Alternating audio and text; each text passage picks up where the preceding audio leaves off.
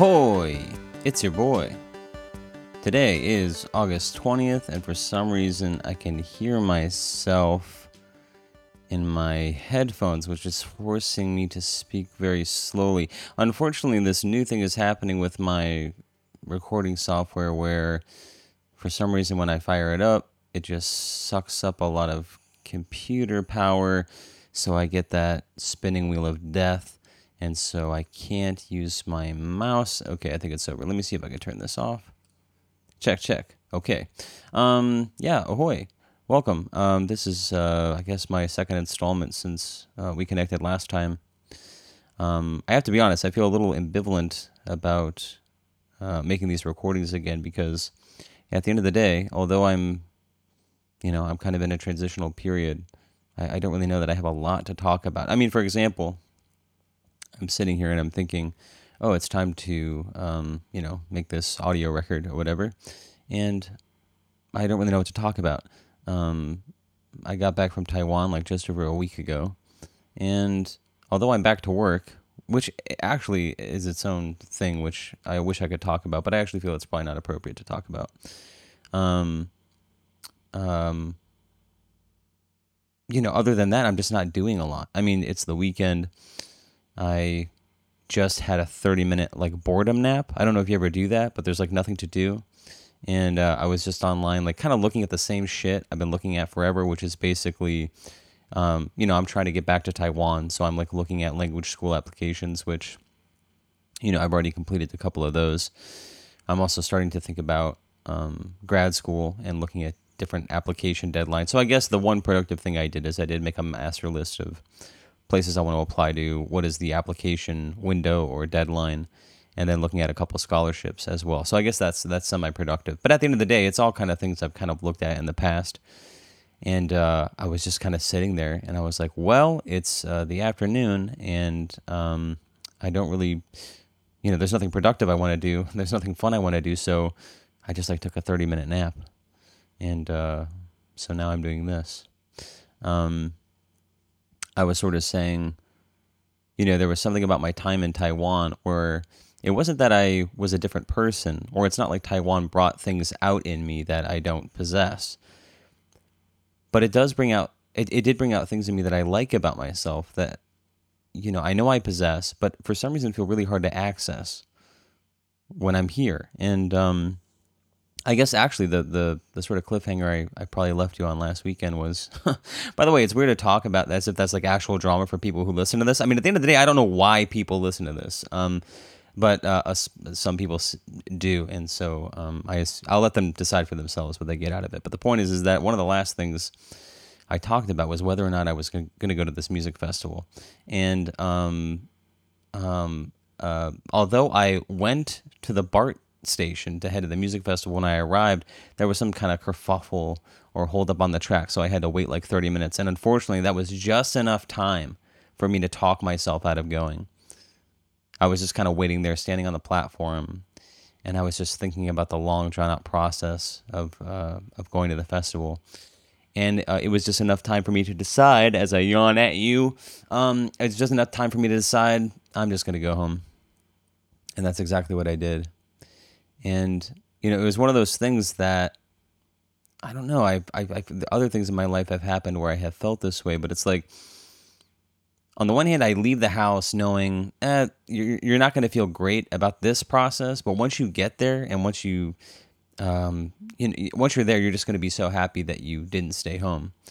It's I talk about it going to the gym. The hardest part about going to the gym is just getting on the treadmill, whether it's your gym bag or putting the shoes on or going for a run.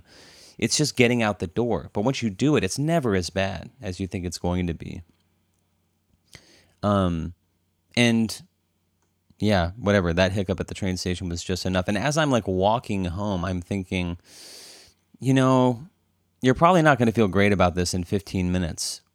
Because there's kind of a window of opportunity for leaving, which is it's going to take you X amount of time to get out the door. It's going to take you X amount of time to ride the train into the city. And then there's the bus you got to catch across town to get to the park and get to will call and get your ticket and then sort of make your way to the, I was only there for one band. And, there's, you just got to make your way to the stage or whatever the hell it is. And But there's kind of a window of opportunity because it's like if you leave after a certain point, you're definitely not going to make it in time. So I don't know if that window was an hour or whatever, but I was like, once this window of opportunity closes, you're probably not going to feel great about not going. And so, at the end of the day, that's probably exactly what happened. And I know that the next day, first of all, this is a band that I've seen a couple times, and I don't know why I'm hesitating from telling you who they are, but for some reason, I'm just feeling more ambivalent about saying certain things that kind of tie this record to a certain time and place, and I don't know why that is. That's just where I'm at right now. But they ended up recording some of the sets and putting them online. So I've seen this band a couple times. The last time I saw them, it was not great. The lead, although this is like one of my favorite bands of all time, and I don't want to say for some reason, but the lead singer has a kind of checkered history. They're just kind of very arrogant or whatever. And so often when I see them, although the first couple times I saw them it was good, the last time I saw them, the lead singer was just clearly intoxicated, very self-absorbed, and it almost like was performing with this. They were just kind of oozing contempt for the audience, and it almost felt like for even having to be there. And not only was it like off, did it put me out? There were like people around me who were like, "Wow, I wish this person was like would get it together and like just do the show." So I have to admit that was kind of contributing to like, do I really want to make this trek into the city to see this band? Like, what if it sucks? Because I also have this thing too, where whether it's for some reason I was stopping myself from saying dating, but there's a lot of things that I want to like, and despite the fact that they don't make me happy or they don't. Oh man, I'm sorry, I forgot about my tendency to yawn on this thing, but despite my my continued disappointment, it's like I'm committed to want to like something. And so sometimes when I'm in that place where I'm like, do I go? Do I not go?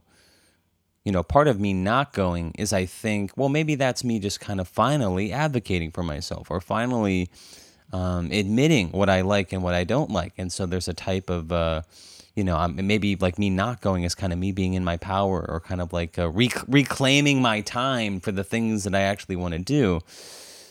And, maybe there's something to that. But, again, I wasn't quite sure, how this band was going to show up. So I know that they were going to record the set. So the next day I looked online and I was sort of watching it. And you know what? It was pretty fucking good. And I was like, you know what? You probably would have liked it. Not perfect. I admit the lead singer was kind of doing their thing a little bit. But at the end of the day, it was clear that they played very well and the audience loved it. And at the end, I would have liked it as well. Especially if I had gotten there early, I could have gotten a good spot. Although I've seen them a few times, I've always been kind of far away from the stage. So I even told myself, like, if you go, make sure you go early, just sit through the band who's on the stage before them so that you can be up front when they finally hit the stage. But, well. The crazy thing is they're actually playing again locally, before, like, in a couple months, which is just insane to me. This band, like, never stops touring. I saw them in, like, October in San Francisco. And here we are less than a year away. They're playing again, and they're going to be back, not in the exact same city, but in the same area, like, within a couple months. No wonder this guy has contempt. He just can't go home. I'd probably feel the same way. Yeah. But, I think I was just saying, there's something about me not going, which is kind of like a self-fulfilling prophecy. When I'm here, it's just so easy for me to stay home and like not go out and do things. And when I was in Taiwan, it just wasn't that way. Like it was for me, it was like imperative that every moment I had, I was like doing stuff. And that makes sense, right? You're traveling. Time is very literally precious. And so you want to make the most of it. But at the end of the day, it's like I start school on Wednesday. The time that I have outside of the rigmarole or the crazy schedule that's kind of coming up is also limited. And yet, for some reason, I'm just kind of content to, just kind of stay at home, piddle around, watch movies, fuck around on the internet, and Yeah, I have to admit, especially today. I don't know that it really hit me, but today was kind of the first day where I really felt like, just kind of bummed out. And yeah, I think that's why I took that nap. It was kind of a boring nap, but I guess in some ways it was kind of a sad nap too. So, yeah. Yeah, in some ways I've actually been kind of living with my head kind of, it's like I have one half of my brain in Taiwan, I have another half of my brain here in the States because I've actually stayed in touch with a couple people that I met while I was there. And, we sort of message, but it's like I'm constantly like looking into my phone, and I do it through the weather app, which is, I guess, sounds kind of strange, but really I'm just kind of checking the time in those in that part of the world. So like when I message someone, or a couple times I video chatted with some of my friends there, yeah, I just have to kind of check in and see what time it is there. So I'm constantly kind of thinking about that, and yeah. Yeah, it's weird though. Like even as I'm sitting here and I'm thinking, well, when I was there, I was doing X, Y, and Z. I think the thing I sort of is probably logical to think about. Well, one is I need to think deeply, or at least I need to think more seriously about what is it about being here that makes those whatever those things about myself that I like that seem to be easily accessible in Taiwan. Why are those so hard to access here? And I don't know why that is, because visiting Taiwan and who I am while I'm visiting Taiwan is one thing, but if I were to spend like a significant amount of time there, my next trip will probably be for 3 months, and that's not an eternity. But at the same time, I'm looking at graduate schools, right? And although I'm looking at graduate school here in the States, if I end up going to grad school in Taiwan, I'm sure that would be a very different experience than if I was just visiting. Because there's a way in which like I remember when I was, how old was I when I moved to California? I think I was like 22 or something like that. But I was like not in a great place mentally, psychologically, psychospiritually when I was living in Arizona and when I moved to California. And I think I did, or I did think that if I moved to California, that it was going to be this cure-all. I had like visited the area. I was playing music. I played a show. And then I had this long drive back to Arizona. It's like 16 hours or something like that. And I remember on the drive back, I had decided that I was just going to pack my things and move to California. And within I think like 3 weeks, I did just that. But within 6 months of moving to California, I completely bottomed out psychologically. And, before I moved, I was dealing with a lot of anxiety. It was hard for me to go out. That anxiety was manifesting in all sorts of like kind of embarrassing ways. I was having a lot of gastrointestinal trouble. And I think I just decided if I moved to a different place, that my life would just change drastically. And lo and behold, the first thing I packed when I left, that's a poetic way to put it, the first thing I packed was my problems. And within 6 months, I was actually much worse than I was in the beginning. So, and then, I mean, that began a whole other chapter of like trying to recover or rebuild my life into some kind of normalcy again. But as I'm sort of sitting here and I'm thinking, oh, well, I just want to get back to Taiwan. It's like, well, here you are sitting at home, feeling frustrated and kind of bored, and you're finding it hard to kind of, I don't know, be content, like just with your circumstances. Who's to say that when you move to Taiwan and once you settle into the routine of going to school, and although I don't think I can legally work while I'm there, whatever your life looks like there, once you settle into that routine, what's going to keep it from being the same thing? Once the novelty of the experience wears off, once you've been to all the temples or night markets or whatever the case may be, what's going to, who's to say that you're not just going to fall into the same routine? Oh, yeah.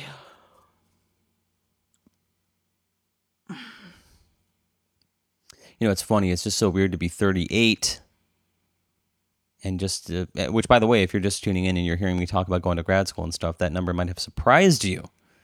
But yes, I'm 38 years old, and it's just so weird to be this age. And I think when you're younger, you think, oh, I'm just going to have everything figured out. At some point, I'm just going to kind of hit this patch. Because we look at older people and we think that they just have this kind of stasis that they've, maybe after 30 or something, you calcify into the adult that you will be until for the rest of your life. And you just kind of ride that wave until your eventual demise. But gosh, I mean, if you had told me at, 10 that at 38 there would be so many major life questions left unanswered and would still have this huge question mark looming over them, I think it would have been fucking terrifying. And lo and behold, here I am, and that's exactly how I feel. I mean, even as I think about grad school, it's like I don't even know what I want to do, if I'm being honest with you. I mean, one thing I've sort of insinuated, and really the only thing I want to do is I have this kind of a looming creative project kind of hanging over my head that I've been thinking about for like 10 years, which I can't bring myself to do. Which, by the way, it would have been awesome, actually, the last time we heard from each other. I'm almost certain, even though I haven't listened back to it, I'm almost certain that one of the things I talked about was, I have this creative project that I've been thinking about for a long time, and I want to do it, and I just hope maybe by the next time you hear from me that I'll have, either started it or put some work into it. And I haven't, so, that's still sort of hanging over me like the sword of Damocles. But like just needing to be a part of the world. I mean, my biggest frustration right now, and I won't go into details or we'll see, my work is probably the biggest frustration in my life right now. And although the work that I do is very meaningful, the ecosystem that it happens in is very frustrated. It's in the nonprofit space. And I don't know if it's, people in that line of work, it's very easy for them to focus on the sort of macro or the cause that they're involved in. And yet there's something about the operations or the systems level thinking or the operational stuff that's, one, it's less attractive, it's less sexy, but it's just harder. If your drive is sort of feelings and human connection and the emotional component of life, thinking about how to just kind of run things from an operational standpoint might be less appealing, or maybe it's just not a talent for people. But not having that taken care of by leadership has just made my life very stressful. And, so as I'm sort of sitting here and thinking, well, to go to grad school you could go to grad school for any number of things that would be interesting, like literature or language study or something like that. But if you really think about the time and the financial investment that graduate school is, there's a lot of pressure to locate something that's going to be that you could very practically yield for a profession afterwards. And frankly, I'm like very embarrassed that, if you ask me, hey, what do you want to be when you grow up? And I'm 38 years old, by the way, when you're asking me this question. And I said, I still don't know. That's an embarrassing place to be. And, if I told you what I really want to do, which is like, and by the way, what I say I really want to do, because if I really wanted to do it, wouldn't I be doing it? But if you ask me and I told you what my heart and my soul is telling me that I want to do or that I should be doing is this creative project, that is also embarrassing. So that's kind of it, huh? I'm in this like in between where I'm embarrassed to admit that I don't know what I want to do in a worldly sense, in a kind of grown-up kind of way of like, what job do I want to do? What do I want to do to make money? And on the one hand, I feel like I want to do this thing, this sort of creative project, and yet I've been sitting on it for almost 10 years now and haven't done anything besides think about it for that long. So, where am I? Gosh, I just feel like I'm in this. I mean, on the one hand, I feel like I'm in this like perpetual adolescence, right? Like there's this myth of adulthood, this fantasy of becoming this place of arrival that we're all kind of blooming into, or when we're children, that adulthood is this place that you sort of arrive at and then you just kind of exist in, for the second half of your life, or even the majority of your life in some cases. But this is not an original idea, but when you look around, you just realize like most people have no idea what the fuck is going on. Or, it's not that people don't get by in the world in a very practical and pragmatic way. Like they are gainfully employed. They make enough money to pay their bills. They get married. They have children, and those children don't die. They're able to provide for their families. But I think there's a kind of emotional maturity isn't the right word, but there's or a maturation maybe is a word, but there's a type of a place of wisdom or knowing or contentment that I think we're all trying to arrive at that feels still very much that still feels very elusive. And And although I will say, I mean, I think when at least most people I've talked to, and it was true of me, when I turned 30, there was a palpable shift in my headspace where I felt like, there's a certain type of manic insecurity and kind of fear that at least animated my 20s and actually late teens that I think a lot of people live with and can relate to, that kind of dissipates. So there is a certain type of calming that happens, I think, around 30 years old. But it's like anything in life, which is,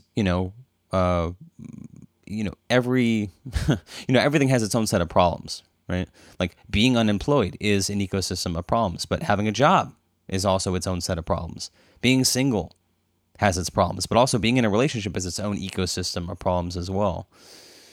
And so even though, there's maybe one area of my life that has sort of dissipated and calmed down, and actually when I think about it, I mean, there's so many issues that I've resolved in myself and in my life that I thought were going to be curatives for this kind of unhappiness that I have always lived with. I mean, I have said this before. I probably said it here on this record, and it sounds like a horrible thing to say, but it just feels true to me, which is when I look back on my life, I don't feel like I've ever been happy.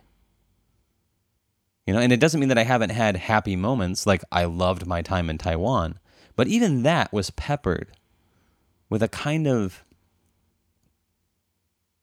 just a kind of sadness, And it's not depression. I mean, I've had chapters of my life where I'm legitimately depressed, where it's legitimately hard to function. I think about the moment right before I went to therapy, and it's like my thoughts and my feelings were spooky, like I was just sad all the time. And every day I woke up, it was like before my eyes even opened, when my brain just kind of clicked on out of that dream state, my first thought, even before I opened my eyes, was like, oh God, like not another one of these days. Like, how am I going to get through just like the whatever, so there's just this kind of like defeated even before you start kind of feeling that sort of attends every day that you're alive. I've never had thoughts of suicide. I'm not going to say thankfully because, that's kind of stigmatizing, I guess, but it's true. I've never had thoughts of suicide, not seriously, but, I've been legitimately depressed. And although I don't have that, I still have this feeling like emotionally, even when things are good, objectively good. I'm employed. My grades are great. I go to a great school.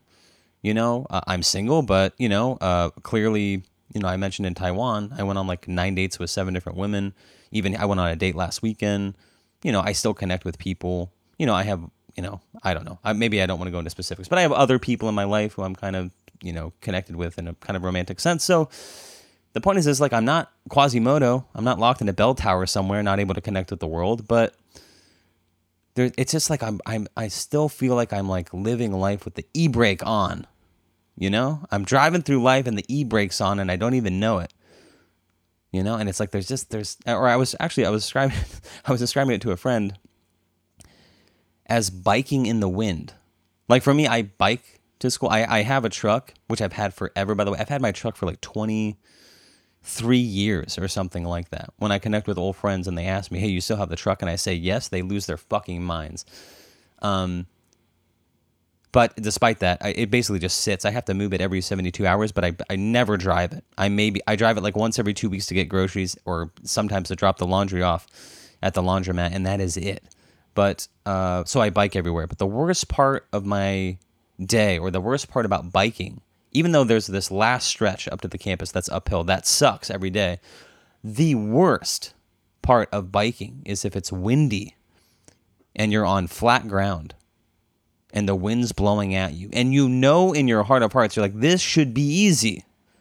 I should be able to just bike and not have this resistance. But there's this perpetual force pushing against you that's just making this mundane thing like biking on flat ground exponentially more difficult than it has to be. Now, I'm not saying that's my living experience all the time, but I'm saying it's something like that. There is this thing that is keeping me from being content all the time. And maybe I'm trying to force a connection here, but the point is I think this is what's undergirding, if that's a word. There's this thing that's scaffolding this fear that I have of, here I am back in my routine, and for some reason I'm just kind of back to this place where these things I like about myself are hard to access. The kind of go get it, or I can't quite think of the word, but wanting to get after it. This kind of get up, get after it, make hay while the sun shines. Is that the phrase? And do things. Time is precious. Get out and do stuff, not just kind of marinate, in my apartment, just kind of doing the same old. And essentially, actually, now that I'm thinking about it, it's like I'm kind of waiting for something to happen. I'm kind of waiting for school to start. I'm waiting. I'm on these dating apps. It's like I'm waiting for the next person to connect with me. I'm waiting for the next thing rather than just kind of creating opportunities myself. When I was in Taiwan, I had a lot of classmates who were very nice, and I liked a lot of them, but they were pretty content to kind of chill. And so for me, it was like if I looked around and nobody was doing anything, I just sort of set off.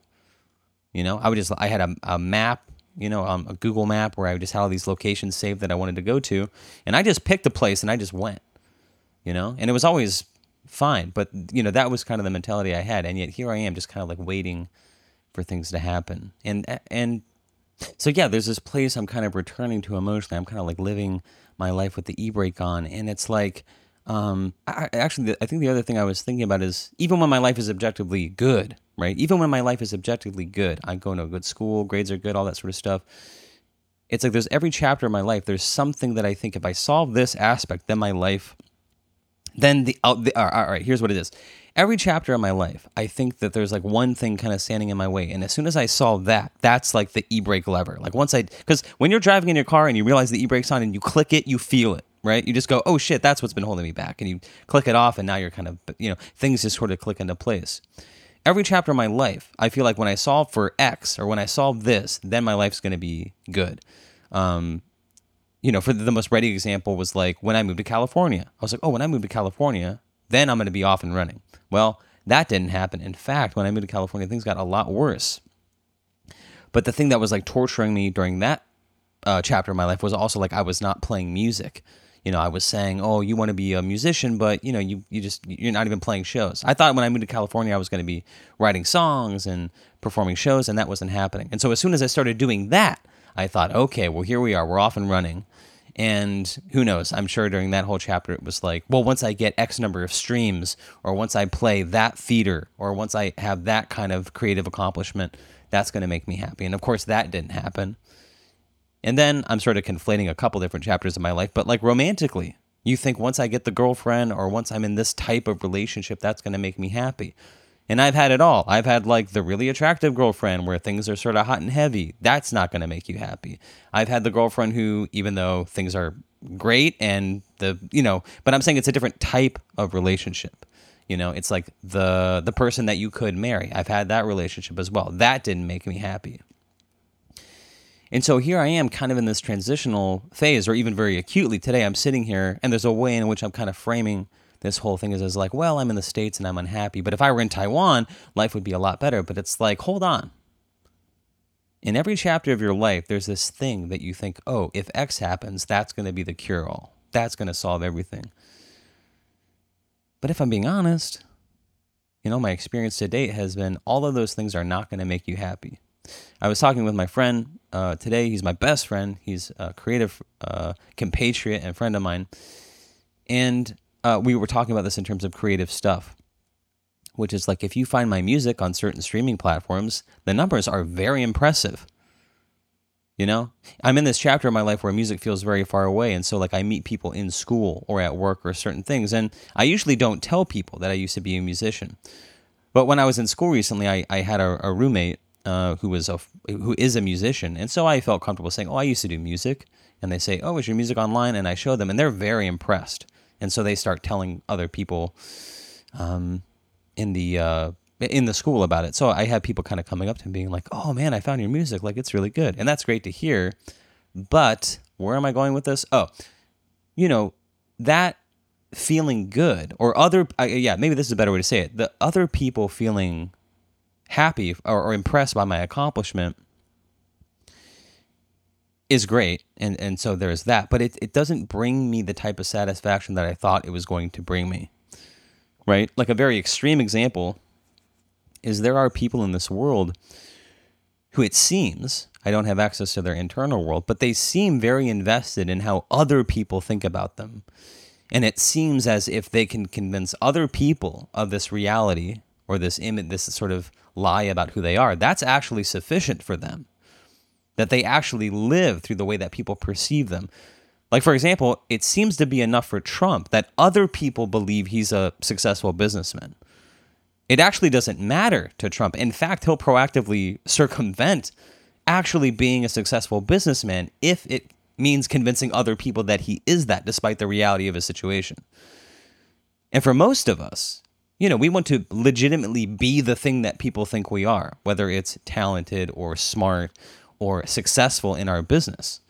And we would kind of live in perpetual fear of anyone finding out who we really were. Or, even if we did live in a world where people thought we were successful creatively or whatever, if we personally felt, hadn't achieved the type of success that we wanted, then we just would never be happy, right? Now, that's a heavy-handed way of putting it, but that's a little bit of what I'm talking about. And maybe you know this in your own life. I mean, for me, it was like, although I had very impressive numbers on streaming platforms, it was hard for me to feel great about that because most of those numbers came from my versions of other people's songs, which is, it's not that it's not my work, right? It's my version of it. Ostensibly, people are they could listen to the original, but for some reason they're streaming mine as well, at least. And so that's good. But I guess, it didn't, that type of success doesn't validate maybe the things that I wanted creative success to sort of validate for me, which is like, I want people to like me, right? I want people to like my creative output or my creative thoughts or my creative ideas and that kind of stuff. Relationships are like this as well.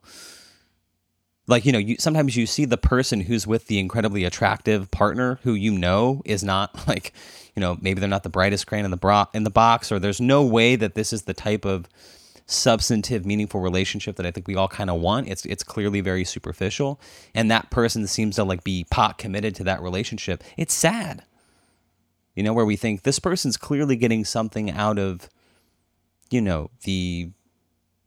whether it's the jealousy or desire. I can't quite think of the word here, but the fact that other people desire this person is enough for that person to stay committed to them. Does that make sense? So, but even if you've been in a relationship that's ostensibly to everybody else looks awesome, if you're not happy, like that's going to be a deal breaker, right? For many of us.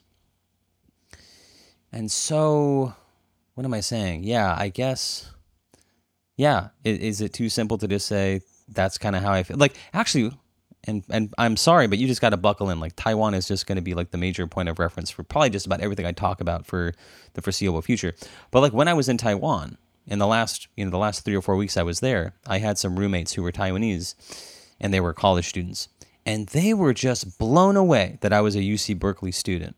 Like for them, that was just like out of this world, which is, a little strange. It's not like I go to Yale or Stanford. Berkeley is a great school, but for them, that was just like unbelievable. And, so I guess I'm just trying to say, like, there are things about my life that I recognize, and I'm not trying to diminish, but that other people might even like want for themselves or desire, or, maybe even hearing me say like, hey, I'm gainfully employed and I go to a great school. And there are certain things that you struggle with that I personally in this moment am not struggling with, that you think, God, shut the fuck up, man. Like, what do you have to complain about? But in a way, that's exactly what I'm talking about. Which is, isn't it weird? That the things that we want, the things that we think are going to make us happy, when we have them, they actually don't. And in therapy, I mean, my therapist, maybe this is just my fucked up worldview. Maybe there's something broken about me. Maybe I'm just sort of scarred from my experience or whatever, but it's like, I really am skeptical, that I could ever be happy, because everything, and it's only based on my prior experience, because everything I've wanted to date that I've ever accomplished that I thought was going to make me happy didn't. And so it actually makes this chapter of my life a little more difficult, because here I am being asked to make a decision about what I want to do with my life. And when we think about what we want to do, is it reductionistic to think like the major component or the deciding factor is like, is that going to make me happy? And so it's actually hard for me to feel with any confidence like what I might want to do, because I think I'm also primed to think like, well, even if I think it's going to make me happy, it probably won't. So I'm kind of frozen in place, you know? It actually makes it harder for me to make a decision in this moment, because I think it's just not gonna be fulfilling. But anyway, I was talking about therapy. Oh, so as I'm sort of, dealing with this, it's like I even extend this to other people, like, because I know what it's like to live a life that maybe other people think should be fulfilling or should be happy, and know that I'm not. I kind of assume that about everybody. Like whether it's a celebrity or someone who's successful in business or somebody who tells me they're happily married with kids, I just sort of assume that everybody's quietly miserable. Like, the quote that is, I think it's sort of been, it's gotten new legs because I think like Joe Rogan always sort of pulls it out or whatever. But it's like, the I think it's Thoreau or somebody said, the vast majority of the vast majority of men lead lives of quiet desperation. Right, and it's that this idea that although we seem like we're functioning and happy, most people are just quietly miserable. And that's, I have to admit, that's something that I live with and think about all the time. But, it's like even in my therapy, my therapist is adamant that, hey, man, like a lot of people are happy. It doesn't mean everybody's happy, but there are plenty of people, more than enough people, maybe even most people, who, although their lives are not perfect, even though things crop up that are challenging, maybe even devastating or grievous for a period of time, the loss of a loved one, a diagnosis, losing a limb, personal and professional setbacks, or romantic breakups. There are people who just kind of live generally happy and satisfied with the choices that they made in life, whether it's the person that they married or the career trajectory that they chose. And maybe you're sitting here listening to this and you're thinking, well, of course, dude. But I mean, that actually feels like hard for me to believe. I mean, if I'm already operating from the standpoint that, people kind of superficially appear to be happy, but they're quietly miserable. It's like I even hear that overture. Like that to me sounds like a kind of like a lie that you can tell yourself. You know what I mean? Or yeah, that's just another lie that people perpetuate to sort of convince people that they're happy. But at the end of the day, like everybody's miserable, or everybody's disappointed. That life is somehow this sad dance toward death. Dude, that's like the name of my band. That sounds like an emo record, The Sad Dance Toward Death, dude. And, gosh, damn, man, I mean, that really does like kind of, that is something that I live with all the time. And so, of course, like making, meaningful decisions about what I want the next chapter of my life to be are difficult, right? But here's the real Jedi perspective, though. Okay, so I live with that, right? That's what I think. And yes, it's, probably true that obviously adopting that mentality is making it hard for me to make a decision. But here's the other thing.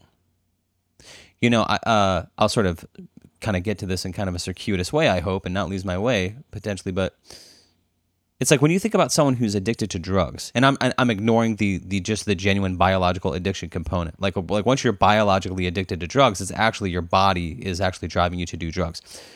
But I still believe that one of the major components that keeps people in their addiction, despite it making them miserable, is that, drug use, I believe, on one level, a major component of it is that it is fundamentally emotionally avoidant. It is a mechanism through which people can avoid emotionally painful things. It could be the reality of their life. It could be traumatic experiences that they've had in the past. But there's something about that drug use and the euphoria of it when they use, even if the other 23 hours and 30 minutes out of the day are just a perpetual nightmare. There's something about that high that helps them escape something that is even more painful in kind of in a psychological or emotional way. And so, yes, now I'm trying to bring back to what I said, which is there has to be something about, I'm sort of sitting here in this, like, all this confusion, like, oh, well, what do I want to do with my life? What can make me happy? There's something about sitting in that indecisiveness, sitting in that indecision, that even though I'm sitting here saying it's making me miserable, and I think there's something about this, whatever this philosophy is that I sort of have espoused, or that I operationally sort of or operates in my brain, that sort of makes making these types of decisions, these types of major decisions in my life more difficult, that keeps me in this indecisiveness. What is that doing for me?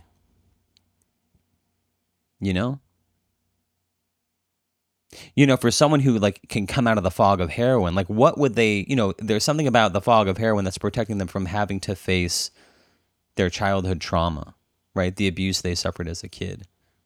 Or even more practically, people who become institutionalized, right? This is a broad brush, but go with me. When people have become institutionalized, even though they live in a prison where they face, murder all the time, there's a constant threat over their life of prison violence or sexual assault, so they get out and they reoffend and they go back to jail. And it was they can do all the training in the world, all the professional development while they're incarcerated that they can prepare for job interviews. But when they go out and they face the world, there's something about reoffending and getting back even to that nightmare existence of being incarcerated that is more comfortable than sitting down for a job interview and facing the judgment of a stranger. And so anyway, yeah, that sounds like a very operatic and kind of dramatic thing to sort of call in here, but yeah, this is just this is just sort of a kind of a complicated way of saying, I guess I'm trying to explore, what is that indecisiveness that I'm kind of committed to? What is that doing for me? What is this belief that I can't be happy? What is that doing for me? Because I think even when I'm, it's not like those things shouldn't make me happy. This is what I should be getting to.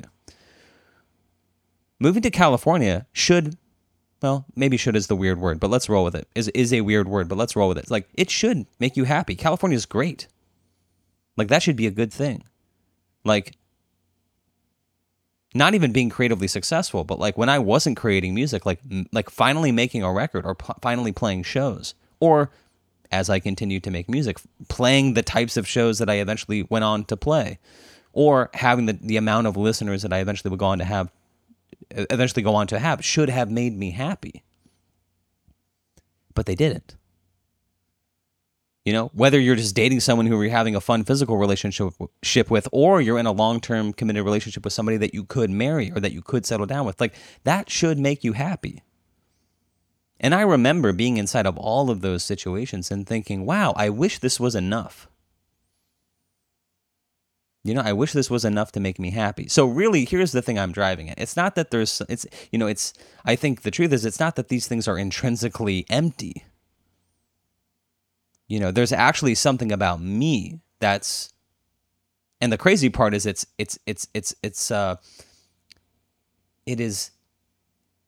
it's probably born of a type of self-preservation, ironically, even though it seems to continue to make me unhappy. It's probably born out of a type of self-preservation that keeps me from letting those things make me happy, is what I'm trying to say. They should make me happy, but it's I literally don't let them. And in the same way, the incarcerated person who, from an outsider's perspective, we say, hey, man, you really want to go back to the threat of physical and sexual violence every minute of every day of your life while you're living in a mop closet with another dude you have to shit 6 inches away from your roommate? You really want to return to that? But at the end of the day, that, at the very least, not that they would ever say this, but the prospect of having to exist in the real world, and I'm using that in quotes, but having to exist in the real world and face a job interview, that is more scary to them. And so I guess I'm trying to say, I have enough, or I should say I have this type of insight where I know there's something about, as miserable as the indecisiveness that I sort of continue to live in, whether it's deciding what I want to do with my life, or, that would make so many other decisions in my life exponentially easier today. Or, really the big one that I've been living with for the longest amount of time is this creative project.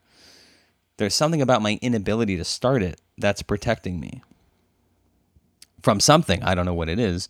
There's something about me not deciding what I want to do with my life, which would make, deciding where I lived or where I went to school much easier.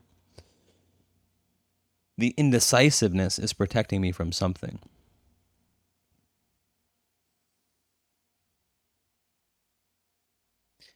And the sad part is at the at the end of the day, and maybe it's true with the incarcerated person too, it really probably is a cliche, like the fear of failure. You're scared of failing. If you decide what you want to do, if you make that claim public or you commit to that path, well, now you can fail. As long as you're kind of, on the shore or whatever, I don't know what analogy to use, but as long as you're just kind of in this indecisiveness, you're just kind of marinating. You're not committing to any one path, so you'll never really fail. I mean, you'll never start. I mean, that's its own type of failure. But I mean, you'll never fail at the thing. No one could ever, if you say, I want to be a teacher, but you never become one, no one can ever accuse you of failing. I mean, yes, we agree that you never really took off either, but the point is that you never failed at X. So if I never start this creative project, well, I never have to live with the failure of setting off on a journey and having to face the fact that I just couldn't do it.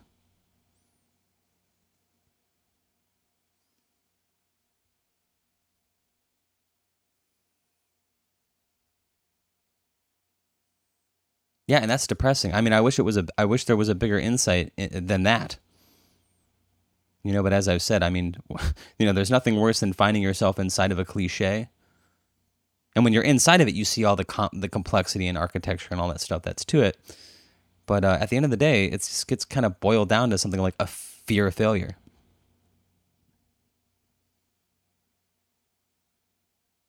And I think, I keep going back to this incarcerated person, but I think that's probably true.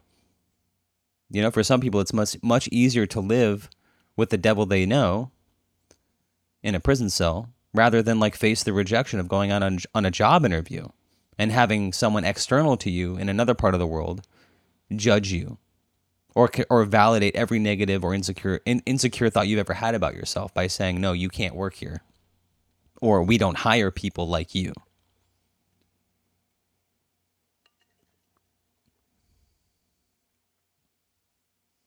And I think when it comes to this creative project too, I think there's this fear because, I mean, it's not like I've never done anything creative in my life, obviously. So I know the fear of the blank page. I know what it's like to sit there with a song or with a recording or whatever. And even at school, I mean, like with an essay, I feel this at the start of every semester. How am I going to get through this? It doesn't matter how many times I've done it before. Every time it's like starting over. It's like every time my brain just gets, shooken like an Etch-a-Sketch. It doesn't matter. I could have drawn the Mona Lisa before. It's just, once it's time to reset, everything just sort of gets washed out. And it's like, I mean, I feel this with my language study, right? I've had 2 different language immersion experiences where I only spoke Mandarin for the most part, for like 2 months at a time. And literally, I've been back in the States for like a week and a half, and it's like I already feel like that never happened. Maybe I'm repeating myself, which is going to happen. But I was talking about this in therapy as well. I was talking about, there's this movie, Memento, this Christopher Nolan film. And, you've probably seen it. If you haven't seen it, it's about a guy who has this traumatic injury and he can't make new memories. And so he just goes about his life. He has to take Polaroids and take notes. And ultimately, he has tattoos on his body. He's amassing this body of evidence to find the man who raped and murdered his wife. And so he just sort of goes about his life and he sort of pieces things together. But every 3 or 4 minutes, it just sort of dissolves and he has to start over. And it's kind of funny because I actually watched that movie on the flight home from Taiwan, right? And so I was in 2 places where I remember as I was leaving, and I'm going back to where we started this goddamn conversation, but I was saying, man, I really like who I am here. I hope when I go back, I don't lose sight of this. I hope I'm able to hold on to these things, right? Because I know I'm capable of it. I don't know. I just have to I don't know if it's I just want to be free, man. I just want to be free of whatever this e-brake thing is in my life. Whatever this, whatever's holding me back. I know I can be the same person in the States. I just have to commit to that process. And so I was hoping that it just didn't dissolve. right? So that was my claim. And then even when I was flying back from Taiwan, I didn't think about this consciously, but I watched that movie on the plane, right? And so now here I am, now that I'm back, another kind of self-fulfilling prophecy. I'm in that, if it hasn't already happened, I'm definitely in that interstitial phase where like I'm like this dude and I've had this experience and I started piecing the puzzle together, but on a long enough timeline, it starts to dissipate and all of a sudden I'm frantically looking around for a pen or my Polaroid camera to take a picture so that I don't forget. But it's like sooner or later, in just a couple seconds, I'm going to look up and I'm going to go, where am I? And what just happened? And it'll be like waking up from a dream. And my life is that way. It's like it doesn't matter how much creative success I have. Now that I have some distance from it, it's like I literally live and act as if I've never done anything creative in my life. It's like I'm actually, and I mean this, psychologically, I'm back in that place I was when I first moved to California and I hadn't like written a song or played a show in like 2 years.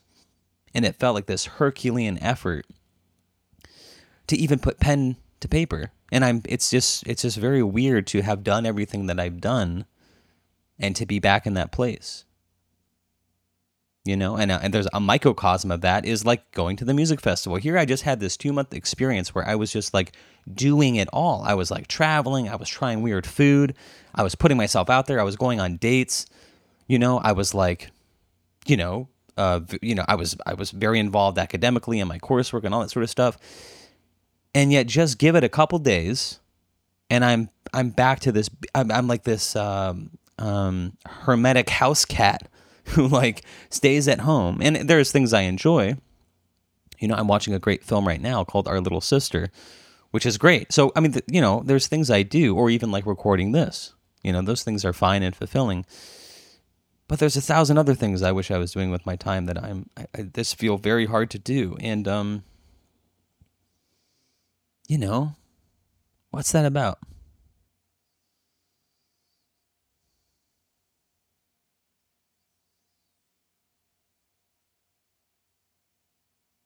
I mean, and there's something about, and I feel bad only gesturing to this, but again, I just don't think it's appropriate to talk about. But it's like even in my job right now, I'm very frustrated with it. But it's like I live as if I'm stuck there, right?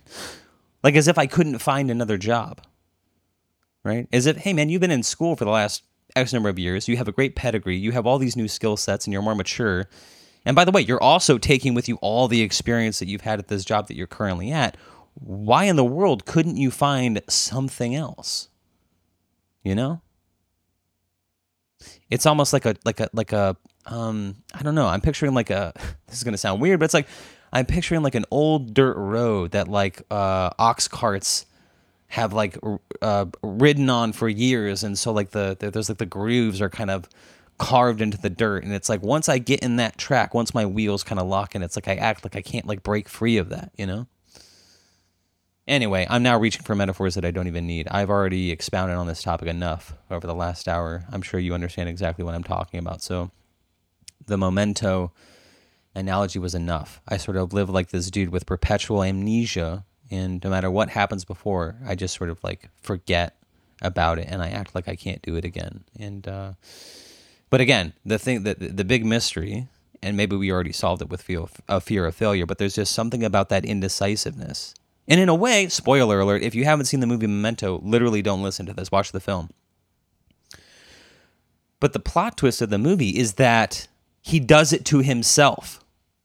I forget about that part. That's the part I really need to remember. He does it to himself. He creates the mystery, right? The plot twist at the end is that he's always looking for John G to kill. He's killed many John G's. Oh, dude, I'm telling you, man, this movie is fucking brilliant, right? That's how you know you're watching a real filmmaker. You're just watching this movie and the story itself is cool enough, but once you realize the actual psychological implications of what you're watching and the way that you relate to it on a super deep level, that's when you're dealing with a master filmmaker. But dude, he does it to himself. He tells himself, oh, if only I kill John G, my life will be fulfilled. I'll have done my life's work. He's killed John G over and over again. But he destroys that success because he needs to give his life meaning. It's the mystery It's the pursuit of the mystery that gives his life meaning. Oh, god damn, dude.